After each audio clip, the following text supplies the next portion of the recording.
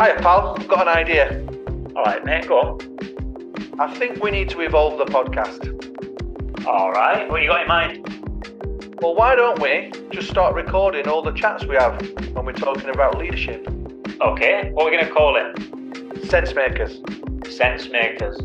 Love it. And have we got a backer? Of course we have. Tsunami Sport. Quality. When we starting? Now, get this end round, I'll put kettle on. Top man, I'll be round in 5.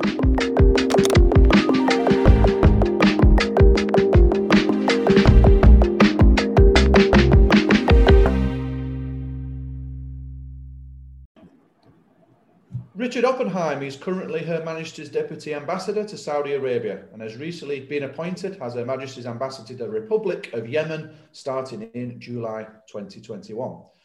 Richard is fluent in 2 of the hardest languages to learn, Arabic and Japanese. He's passionate about leadership and we can't wait to hear how he adapts his leadership to the culture and context of the country he works in. So Richard, welcome to the show. And kids don't often grow up dreaming of being a diplomat. How does that happen? Well, thank you very much for the kind introduction, and great to be part of the podcast. Absolutely. And I didn't grow up really thinking of being a diplomat either. I think my grandfather was the first person to mention the idea to me when I was 10 or 11, and I didn't really understand what a diplomat did or what it meant, and didn't really think much more about it until I got to university. And then we had some people come from the Foreign Office at the time to visit and tell us about what it was like working in the Foreign Office. And it all sounded quite interesting and attractive. And so I looked into it a bit more. And it led me to actually go and teach English in Japan, if that makes any sense, after university. Partly as a way to prove to myself that living and working overseas was something that I wanted to do for the long term. And then 2 years later, I came back to the UK and applied to join the Foreign Office, having done some more research into what it would mean and what they were looking for. It takes quite a long time. The process takes about a year overall. And at the end of that, I found myself in 2002 sitting in King Charles Street, and as at the time desk officer for EU enlargement, if you can believe that. That's all gone the other way now. Yeah, indeed. Yeah, absolutely. So tell us a little bit more. We have plenty of listeners in the international context who are dealing with embassies all the time, and we're in international schools. Tell us a bit more about your role as being a diplomat. What does it entail? What are the responsibilities? And then bringing leadership into it. So, I think the biggest thing is variety. There's lots and lots of different jobs that we do. We're, as a diplomat, if you're in the UK, you're essentially a civil servant dealing with foreign policy. And it could be any element of foreign policy. So you're working closely with other colleagues across Whitehall on the different areas, and they touch on lots of areas, domestic policy, of course, as well, and working with our network of posts overseas. If you're posted overseas, then you often need to know the language that you're working in, and you might be a policy officer, somebody dealing with foreign policy, so understanding the foreign policy of the country concerned, trying to influence that country in an area of foreign policy. For example, I worked on climate change and energy in Japan at one point, so trying to influence Japan's climate change policy or energy policy in line with the UK's objectives. That it could be an area of foreign policy. You're trying to understand a country's foreign policy and talk to them about some of those areas, maybe lobby them on certain issues. Or understand why they are pushing for something, perhaps change their minds on something. And then there are lots of other areas that of work that perhaps people will be more familiar with. So that our consular work. So when we help people in a crisis, I've been involved in a few. The one in Japan again after the March 2011 earthquake was one. Another was the more recent crisis, the pandemic on coronavirus, where we helped repatriate 2,000 Brits from Saudi Arabia. So there's lots of different types of work, and then there's of course management work. There's economic related work, so supporting British businesses to get to get business overseas, encouraging investment from other countries into the UK to create jobs in the UK. So ultimately, it's all about supporting the UK's objectives to be a more secure, more prosperous country. So it's a little bit more than cocktail parties and skipping airport queues then. Yeah, I didn't mention any cocktail parties. I mean, to be honest, we do have receptions that we attend and we host as well, but they get to be quite samey. You go to a few and they're pretty much the same format. So it's really about who's there and who you can meet, and building those relationships and those networks. Like in any job, you need to build the networks to be able to have the influence. But yeah, it's not as glamorous perhaps as people might think. As many listeners will know from living and working overseas, there's a lot of challenges to that from a family perspective and so forth. So it's the same for us. It certainly is. I think you've used the word influence a number of times already, and leadership is about influence. And tell us a bit more about how you can use leadership strategies and what you do to influence. You're influencing policy, you're influencing people in your organization. How important is that word? No, it's hugely important. You're right. I mean, I think we're essentially, as diplomats, we're salesmen for ideas. We're selling ideas. We're selling concepts. Maybe you're selling policies. Maybe selling an ethos or values. But we're doing a lot of the same sorts of things as salesmen would do. Influencing people. And as you say, leadership is all about influence. I think, understanding other people is a really good starting point for that. And that goes for both leadership and diplomacy. So understanding where another person is coming from, maybe culturally, linguistically, will influence how they think and the natural course of the policy or the way of thinking of that country. And if you can get that across, or get your message across in the other person's mother tongue, then you're going to have even more ability to impact their way of thinking. And you started by telling us that you were teaching English in Japan, and now you're in Saudi Arabia, in Riyadh. Which countries have you been in between, and what impact have they had on you? Yeah, thanks. A good question. So after a year in London, I went to New York for 3 months and worked at the UN, our mission to the UN there during the busy time of year when we negotiate resolutions, and we have the UN General Assembly where all the leaders meet. And then after that, I was back in London for about 9 months Arabic language training before going to Syria, Damascus, for about 7 months to carry that on. And that's where I finished my Arabic the first time. And after the exam, I went to Muscat, and I was posted to Muscat for about 2.5 years, doing sort of political and press work, communications work. And then after Oman, I went to Baghdad, and I was head of our political team in Baghdad for about 1.5 years during 2008, 2009. It was quite an eventful time.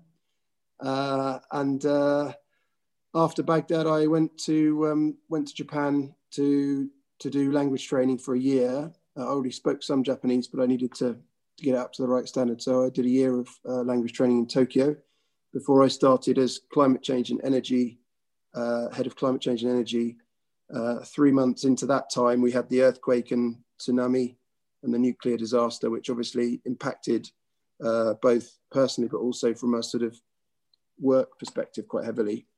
And I did that job for about 4.5 years, moved on to another job in the same embassy as the foreign policy counselor, for about a year and a half, and then went back to London and became the Commonwealth Envoy, which is essentially our ambassador to the Commonwealth. So obviously, because Her Majesty the Queen is the head of the Commonwealth, she can't have an ambassador to herself, but we call it the Envoy. And that was during the time that we hosted the summit in 2018 for the leaders of the Commonwealth. And then after that, I came out here to Riyadh. So that's the kind of the route that I took to get to where I am now. Wow, that's quite a journey. Tell us about some of the constant themes that you've seen through there in terms of your leadership, in terms of interacting with people and the cultures. What are the things that you keep coming back to or you keep noticing regardless of the country that you're in the world? Yeah, I mean, for me, I think leadership is the same as, and you talked about influence and leadership, I think it's about making a connection with people, ultimately. And that's how I see it. And it might be making a connection with someone one-to-one, and it could be anyone in the team, however sort of senior or junior, and whatever they do. But making a connection to them on their level, something that is important to them, that relates to them, and making that connection that you understand them, you care about them, you want to improve things for them, and that you're working together on the joint organizational goals and making sure they understand what their part is in that. But it's really about that connection where it starts from. How do you get that right in different cultures? Because there are obviously a lot of subtleties and nuances in different countries, cultures, languages to be aware of, to not be aware of. Just looking down the list there, you've mentioned 6 or 7 different countries that you've been in for a relatively short period of time. How do you get an understanding of those nuances and how to make those connections so quickly, and what things help you to do that? First thing is listening, I think. And I think, there's this maxim about listening twice as much as you speak. And I think as a leader, that's really important. So listening to people. You do build up understanding over time of a region, say, and a culture, and that helps you the next time you go back to that region. So some of things that you learn in a place like Syria or Oman will be relevant in a place like Saudi Arabia. They won't be the same exactly, but they'll be relevant. There'll be similarities. And the language is a really important part of that. I think to understand a culture properly, you have to learn the language to really understand it. And to understand the language properly, you have to learn the culture.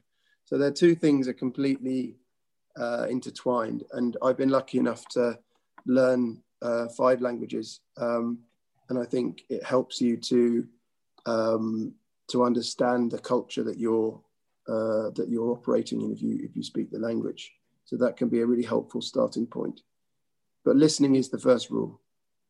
Yeah, you talked off air, Richard, just about your love of learning, and to learn 5 languages, you've got to love learning, because it's. Lewis and I, we've lived in various different countries, and I can honestly say I've not picked up as much as I should have done, to be quite honest. I'm a little bit embarrassed that I'm not fluent in Spanish, that I don't know more Tagalog, that I don't know more Arabic. There'll be people that question our English, Alan, to be honest. But that love of learning, Richard, where does that come from? I think the more you learn, the more you want to learn. Yeah. So, and I think we're lucky in the foreign office, or the FCDO as we are now. I think we're lucky that we have the opportunity to learn languages. For many of the jobs, you learn the language of the country that you're going to before you go and take the job up, and that is in most circumstances, that is your full-time job, is just to focus on learning the language. I'm actually in the situation at the moment where I'm relearning Arabic or getting my Arabic back up to the standard I need it to be ahead of my next job, and doing my current job, which is a real slog, to be honest, and that is very hard. But I think earlier in my career, when I was able to just focus on Arabic or just focus on Japanese, it's actually really hard. It's quite an emotional experience because you become quite isolated You don't have the opportunity to sort of use your learning in the same way that you can in a job. And you're constantly, I call it eating. You're doing a lot of eating. So you're taking on a lot of information. You're soaking up a lot, and you're not really getting to run and sort of burn all of that energy that you've soaked up. And so it can be quite overwhelming at times when you're doing the full-time language learning. But then you get to actually use it, and it becomes a tool, and it's a really powerful one. To have used it in, you mentioned Baghdad, you mentioned Damascus in Syria, you're about to move to Yemen. Talk about leading with courage. You're traveling with some courage there, going into potentially very dangerous situations. What drives your thinking behind that? Is that around a love of learning? Is that around being brave and taking risks? What's the motivating factor for you to find yourself in some of those places and make the decisions to go there? I think most people join the Foreign Office to make a difference and make a positive difference in the world, and that's certainly part of why I joined, to make a positive contribution for the UK in the world. And often the places where there is most trouble are the places where you feel like you can make the biggest contribution.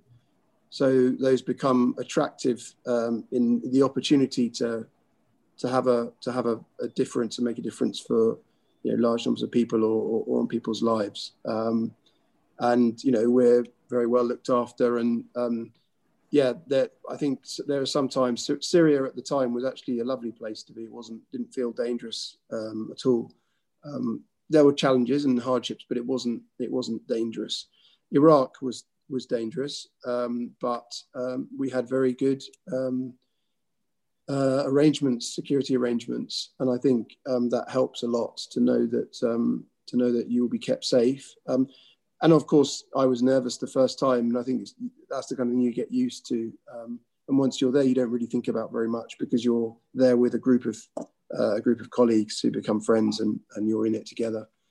I think overall, courage and leadership it's an important concept. And for me, courage and leadership is partly about being open and honest about the fact that no one's perfect and that we all make mistakes, and being courageous about admitting when you've made a mistake, and the fact that you're also working on on some things to get better at some things, just like everyone else. And I think that's a really important factor in leadership. Another element of courage in leadership is the importance of trusting your team and delegating things to them, giving them support that they need, but not trying to do everything yourself. And again, not being the expert sometimes and relying on others, taking the responsibility for the results overall, because you're the leader and the buck stops with you, but relying on people to do things that maybe you don't fully understand, and relying on that expertise does take courage. You talk there, Richard, about delegation and no one's perfect, and trying to share responsibility in sort of a distributed leadership model. Now, you've worked in hierarchical societies like Japan, and certainly I'm noticing in Saudi it's very hierarchical as well. How do your values then have to then fit into that context where they're expecting you as the leader to lead and not expecting to have an opinion or to have any value? Yeah, it's a really good question, and it does definitely apply in certain contexts. I think in Iraq it was really quite stark sometimes with the local staff who had not only from that culture that is naturally more hierarchical. A lot of Eastern cultures are. There's a lot of parallels between culture in the Middle East and culture in Japan, for example. But also the sort of regime, the Saddam Hussein regime, had been one where if you said what you really thought or you gave an opinion that wasn't the right one, you'd be in trouble. So people were not used to giving their opinions. And that was a real challenge, is how do you encourage people that that giving their opinions are wanted, even when they're not the same as yours, and it's okay to have a different opinion. You have to be quite a lot more explicit about that and sort of talk people through it and really take time to listen to their perspective. And sometimes you don't quite get there. You know, there was one member of staff in Japan who insisted on calling the ambassador, and the ambassador wanted to be called David. That was his name by internal people, and he would still just refuse. And it was a point of respect, and it was a point about hierarchy, and a point about, you know, how you demonstrate your respect in the Japanese culture. And in the Japanese culture, it's about demonstrating that you understand the hierarchy and you understand where you sit in the hierarchy. And that's how you demonstrate respect. In our culture, you demonstrate respect by treating everyone equally. So the ambassador is David because that's a mark of respect that he is showing us in our culture. And those are just different deep culture values. So I think understanding some of those, there's a really good author and writer, interculturalist, who's a good friend of mine, who I actually met in Japan, called Joseph Scholes. And he's done some great work on how the brain develops. So it's you know, it's quite scientific. You can do quite a lot of work now that's possible because of science and technology that we understand how the brain works and develops. But the deep culture part of our brains is very important, and it's where our values come from. And I think the most important thing when you come across a different set of deep culture values is not to judge them as being better or worse than your own, but to be receptive and open to them being that is what they accept them. That is what they are in this culture. You might not like them, and you might prefer to stick to your own or another, but those are the deep culture. That is the deep culture of this particular country. And I can talk for hours about deep culture, but I won't. That's another podcast, I think, that one, Richard. Yeah. We've worked across many countries, all of us who are sat here now, and that reception and that openness and being able to adapt, is that what diplomacy is in your role? I think it makes you more effective as a diplomat, definitely. It's probably the difference between a good civil servant and a good diplomat.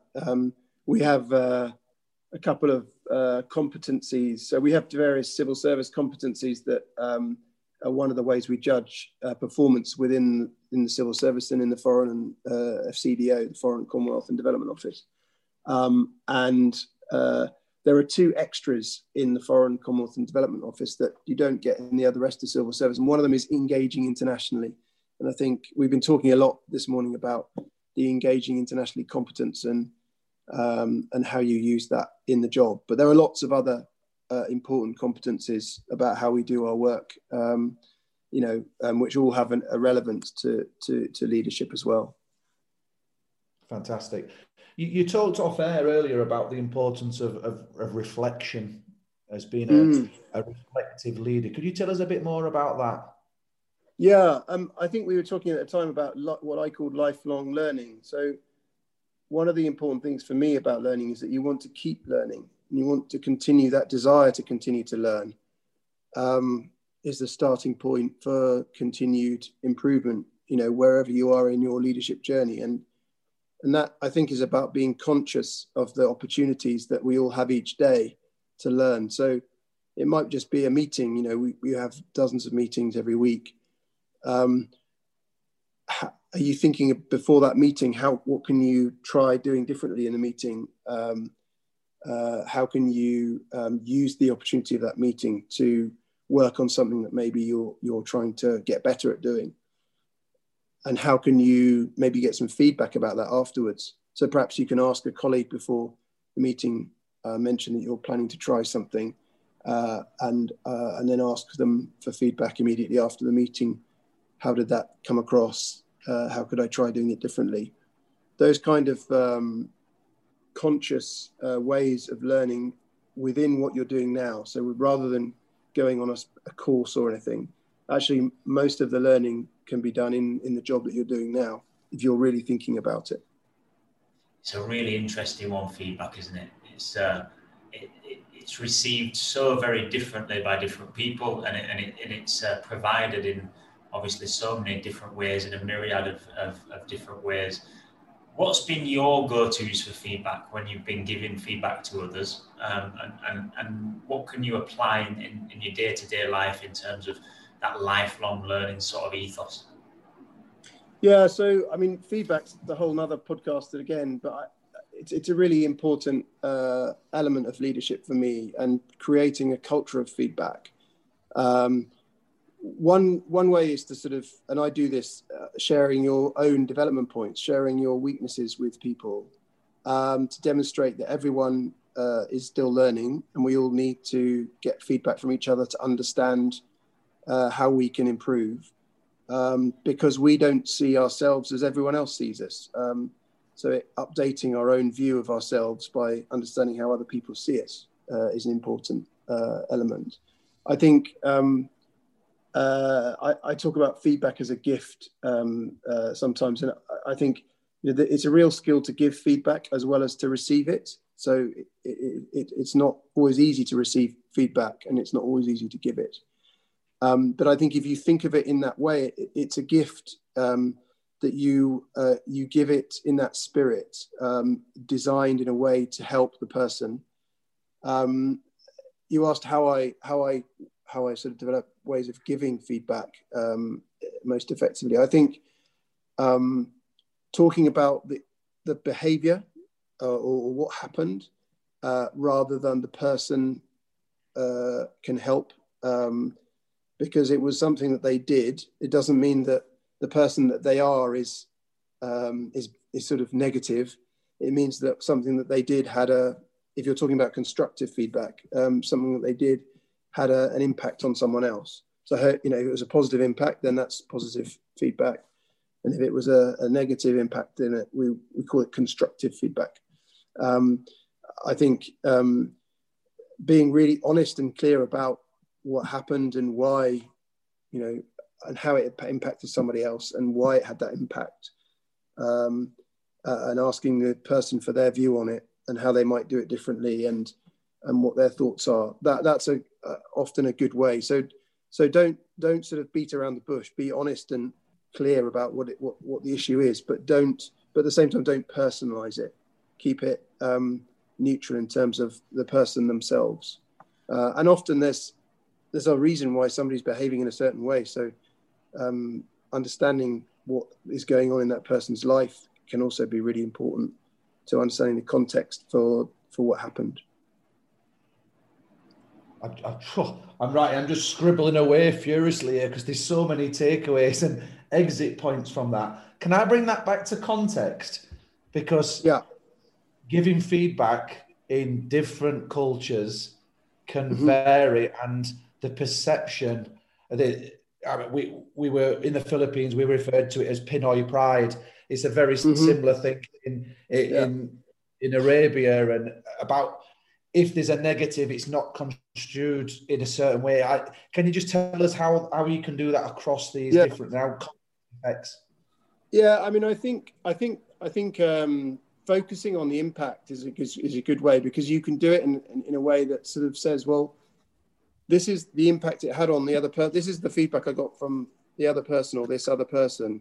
This is the impact it had on them, and there isn't really much debate about that. That is what they said, and that is what the impact was. It might be very different to the intent of the person that you're talking to, and you can recognize that. But the fact is that something that they did or said had an impact on someone else.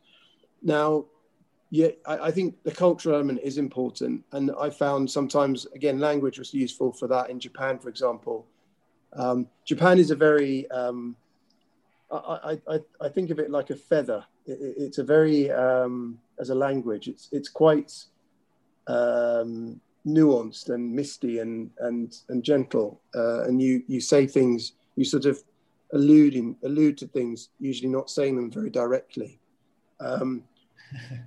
English is a scalpel. I mean, it's very precise, and it can be quite sharp. So it's almost the opposite. And so I would use with my team, I would use English in some contexts and Japanese in others. And sometimes I found that to have a conversation about how the team was feeling about something, I would use Japanese because they would be able to express it much more easily in Japanese. Whereas if I was having a conversation about policy or our objectives or something that I wanted to be specific about, English was much better. So I think you can use language as a tool of leadership internally as well as externally. I really like that analogy of a feather and a scalpel. I think that's superb. I really like that. I'm just trying to think of how, if you just use the scalpel, if you just use English, how skillfully and how thoughtfully do you have to decide on the pressure of that scalpel? You know, and what words do you use to, like you've said already there, you alluded to like depersonifying the feedback and talking more about behaviours.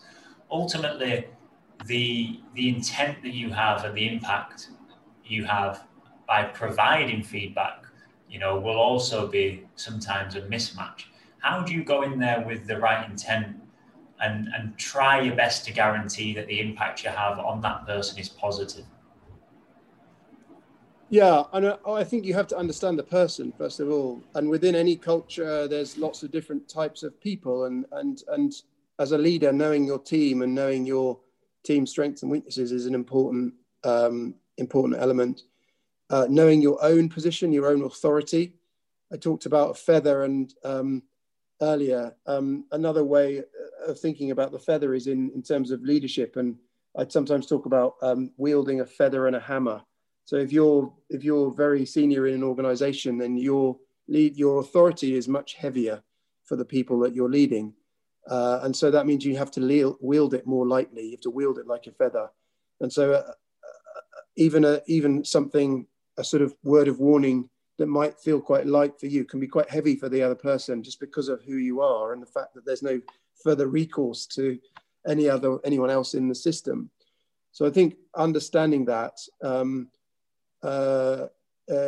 how you give that feedback is important. I'm trying to sort of be specific because I think, as I say, I think I would sit someone down and maybe say, you know, I've got some feedback to share with you that I've heard from another colleague or another set of colleagues, and I want to share it with you in the spirit of supporting your development. And you know, I have feedback and I have development too. It's important for all of us, and just try and get onto a level ground where there's a recognition that no one's perfect is a starting point. That shared truth is a very important starting point.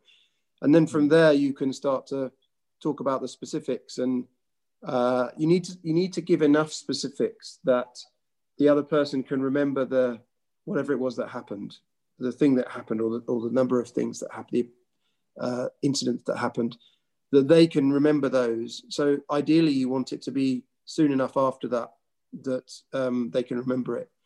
And then it's about getting them to move into the person's shoes that shared the feedback, if it's constructive feedback. So getting them to think about, well, how must it have felt from their perspective? How might it have felt if you were in their shoes to have that said to them or done to them? You know, if you can start to get them to empathize with the other person, then they will begin to see that maybe their intent didn't translate into because ultimately I think it's important to come from a place that by and large people have positive intent. They want to make a positive impact around, but they just don't always know how to do it, and they don't always have the impact that they intended to have for various reasons. So helping them to understand that you know that their intent was positive, and your intent about helping them is positive, but the reality of what happened was a bit different, and that's why we need to work on it together. So you've got a sort of shared problem that you're working on together, and it's not about you attacking them as a person, it's about this shared problem that we're working on together. So you have a basis for the conversation that's not emotional, and it doesn't make them feel like they have to be defensive, or makes them feel less likely that they have to be defensive about it. Yeah, so you essentially create a third party to work with or on together. Yeah. That kind of, there are lots of takeaways, and there's loads of areas we could explore with you here, Richard. And one of the things that I wanted to touch upon is something that you mentioned to us off air, and it's very much something you're alluding to here around kindness and where that fits in as a leader. Obviously, what you've just discussed here in terms of feedback, in terms of empathy, in terms of sharing problems with colleagues is very kind. It is caring. It is coming from a place of trying to support and having positive intentions. It's also coming from a place of assuming positive intentions. How important is kindness in the relationships that you have with people? For me, I think it's one of the fundamental parts of my leadership. And I think it's also important in the wider organisation. We've got our current leader, the permanent undersecretary, wrote a blog recently about kindness. And I think it's important for lots of reasons, but one of them is that it's the way to get the best out of people, in my view. One of the ways to get the best out of people is that you are coming from a place of wanting to support people, wanting to give people the best chance that they can have, and being patient. And sometimes it's hard when you're next on the block and something's happened, somebody's let you down, or they haven't quite delivered as everyone intended. It can be difficult to be patient, and often leaders have high standards and they want others to match those standards. But if you want to get the best out of people and to help them reach those standards, being kind is I think, an important part of that. Helping people deliver the best they can every day, and understanding their challenges. I think at the moment it's even more important in the context of the pandemic. People working from home, split families, homeschooling for a whole year plus is really having an impact on people in their home lives as well as their work lives. And so the kindness that we can show them, supporting them in those kinds of areas, is even more important than normal. And do you have specific daily practices that you consciously do, Richard, to make sure that you're kind, to make sure that you're on top of this? Or does this come from a place of, quiet support, of listening, of patience, of timing? Yeah, I mean, I think it's all that. I think it's about being the best version of yourself that you can each day as a leader. You have to be yourself, and I think naturally I'm probably quite a caring person, so that helps. But sometimes it's about sort of biting your lip and being patient and just giving yourself a moment and just remembering that the impact that saying what you really think might have on that person.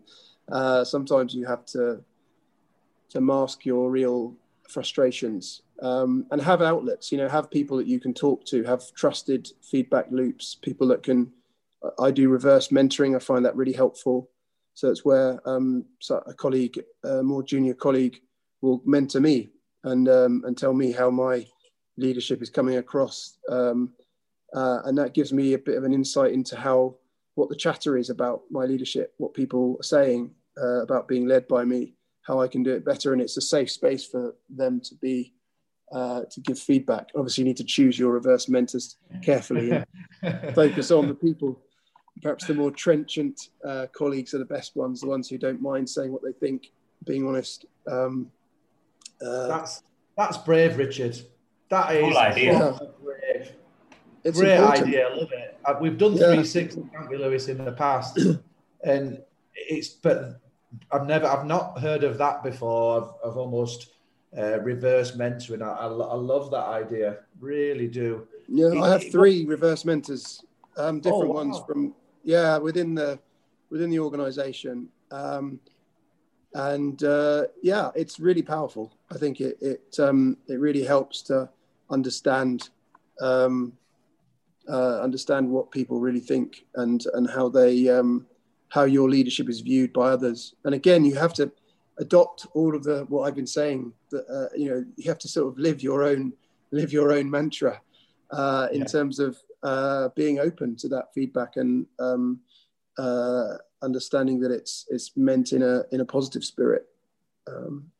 It's a brilliant concept, and obviously you're going to be taking up your new post very soon in Yemen, where you're going to be effectively what is the top man. Your head is on the block. There's no one then who's going to be above you in that chain for that particular country.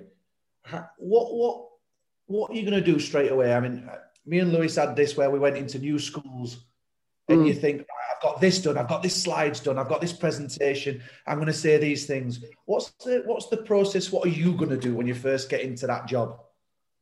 Yeah, it's a good question. I mean, I'm lucky in that part of the team is already in Riyadh, so I'm going to be staying in Riyadh. There are other colleagues in Glasgow, London, and Amman, so it's quite a split network. So I've got a few ideas about how I'm going to try and connect with people. Again, I talked about connection earlier, how I can make that connection. I've already done one presentation, Pecha Kucha style presentation, on me and who I am, where I come from.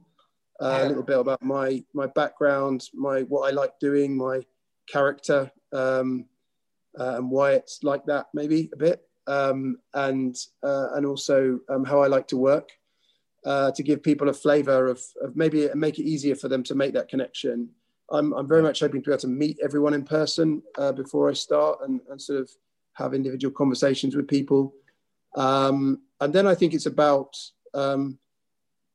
first of all, telling people that a new team, and this goes for any new team that I lead, that I assume competence. So I'm lucky to be leading a talented team of committed people who I'm going to rely on, and I'm looking forward to working with them, and I trust their advice. And I think one of the important things about leadership for me is assuming competence. So that means that you assume that the people that you're leading are good at what they do and they're giving you good advice, and you trust that, and you assume competence. And I find that really motivating if my leaders are doing that and saying that. I've worked for some leaders who are the opposite, they assume incompetence, and that's really quite demotivating. If you have a leader who basically you have to prove that you're good at what you do before they actually trust you. So that's a really important point for me at the beginning of a position like this. It's very interesting. I was listening to the boss of Mercedes recently on a podcast, Tito Wolff, and he said he took over Mercedes, who at that point had gone through a period of change. They weren't very successful. And he came in and did a presentation at the start, and he outlined his vision and all sorts. And the team walked off, and he said they'd heard it 3 previous owners doing similar thing. And what they were looking for then were actions and not words. So how does that translate for you? Yeah, and absolutely. It's what you do every day and how you respond. So how do you respond when people give you feedback, constructive feedback as a leader? Are you receptive to that, and do you change? So, for example, I had some constructive feedback in my last appraisal. So I mentioned it in the team meeting and said, I understand this is the feedback, or some of the feedback for me. And so I'm going to do this differently. And this is how I'm going to change in order to respond to that, and make sure that, make sure that my leadership is more effective for people. So being open and then actually doing it, I think is really important. And I think it's about what you're doing every single day and how you're behaving with people. Because as a leader, and I didn't talk about this yet, but it's important. You have to think of yourself as on stage every minute of every day that you are at work. People are looking to you to set the tone. They're looking for little signs of, how you greet people in the morning, how you are in meetings, how you'll sit, how your body language is in meetings. All of that is setting the tone for people. They're looking to you for leadership. And it can be exhausting. You have to give time to yourself to make sure that you can recharge your batteries, because it can be quite exhausting. but it's actually those small things can make a big difference. You know, a kind word or a thanks, well done, you know, and let's try this, let's do this again. And that kind of, those encouraging words can make a really big difference to people. At the same time as maybe a joke that was meant as a joke, that's taken seriously, or some can also be really damaging to people if you're in a leadership position. So you just have to be thinking all the time that that you're setting the model, you're modeling behaviors. That's really powerful. And I was just thinking there, as if you're not being authentic, it must be even more exhausting. Yeah, no, and absolutely. And that's why I don't think it's sustainable to be someone that you're not. So you have to be honest. The reason you're in the leadership position is because you've been effective as yourself, doing what you're doing. So you have to have confidence in the best version of you is good enough for this job, first of all. So there's no need to become someone else or try to become someone else. There's lots of things you can learn from other people and pick up, and an element of things that you can do. But and that's the bit about being the best version of yourself, being the most patient version of Richard Oppenheim or whatever it might be. But ultimately, you're still Richard. You're still you, and you shouldn't try and be anyone else. And that's, you know, often when I talk about leadership, that's what I finish on, is to say, actually, this is about being the best version of you that you can be, but don't try and be anyone else. Be yourself. Be confident in yourself, and accept that none of us are perfect, and we're all still learning, but that's good enough. Yeah, absolutely love that, and that'll lead us lovely on to the quick fire questions to finish now, Richard. We love this one, where you'll probably have a lovely insight on this. 3 world leaders, dead or alive, that you'd love to then go out and share a meal with, and some of the things you'd talk about. Wow. Yeah. Well, Nelson Mandela sort of was the first person in my mind. Popular choice. Yeah. I mean, fantastic leader, somebody who sort of came from so many years of terrific challenge, and then, you know, had to sort of take on that leadership position after that. So yeah, understanding that journey would, you know, there's a great book actually that sort of sets some of it out. I've been reading.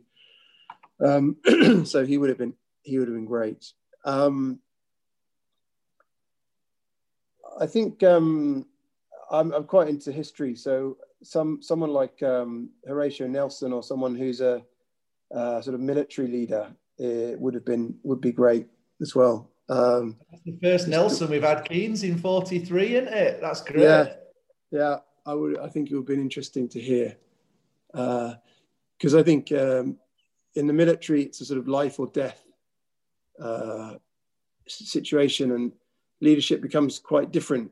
You have to kind of pare it back to its kind of naked self almost. Yeah, it's raw. So understanding that, I think, would be really interesting.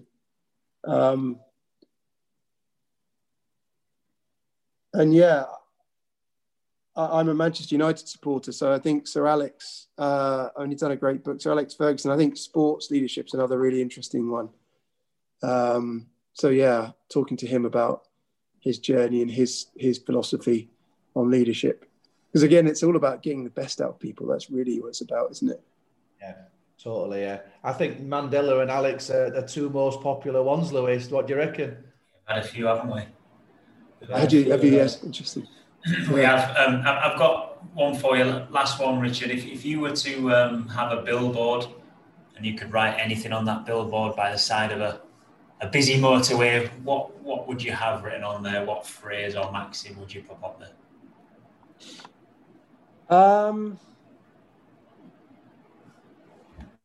Maybe the one I've been saying a lot at the moment. Definitely the one I've been saying. Be kind to yourself and each other. because it's hard to be kind to other people if you're not kind to yourself, and you don't give yourself the space and the room to recharge and sort of manage your energy, and being kind to each other makes everyone's lives better. So I think be kind to yourself and each other. Brilliant, Richard. Thanks a lot for joining us this morning. We really appreciate your time, and all the best with closing in your role in Saudi and on your move to Yemen too. Thank you. No, it's been great fun, and thank you both, and all the best with the series. Thank you very much. Good man, Richard.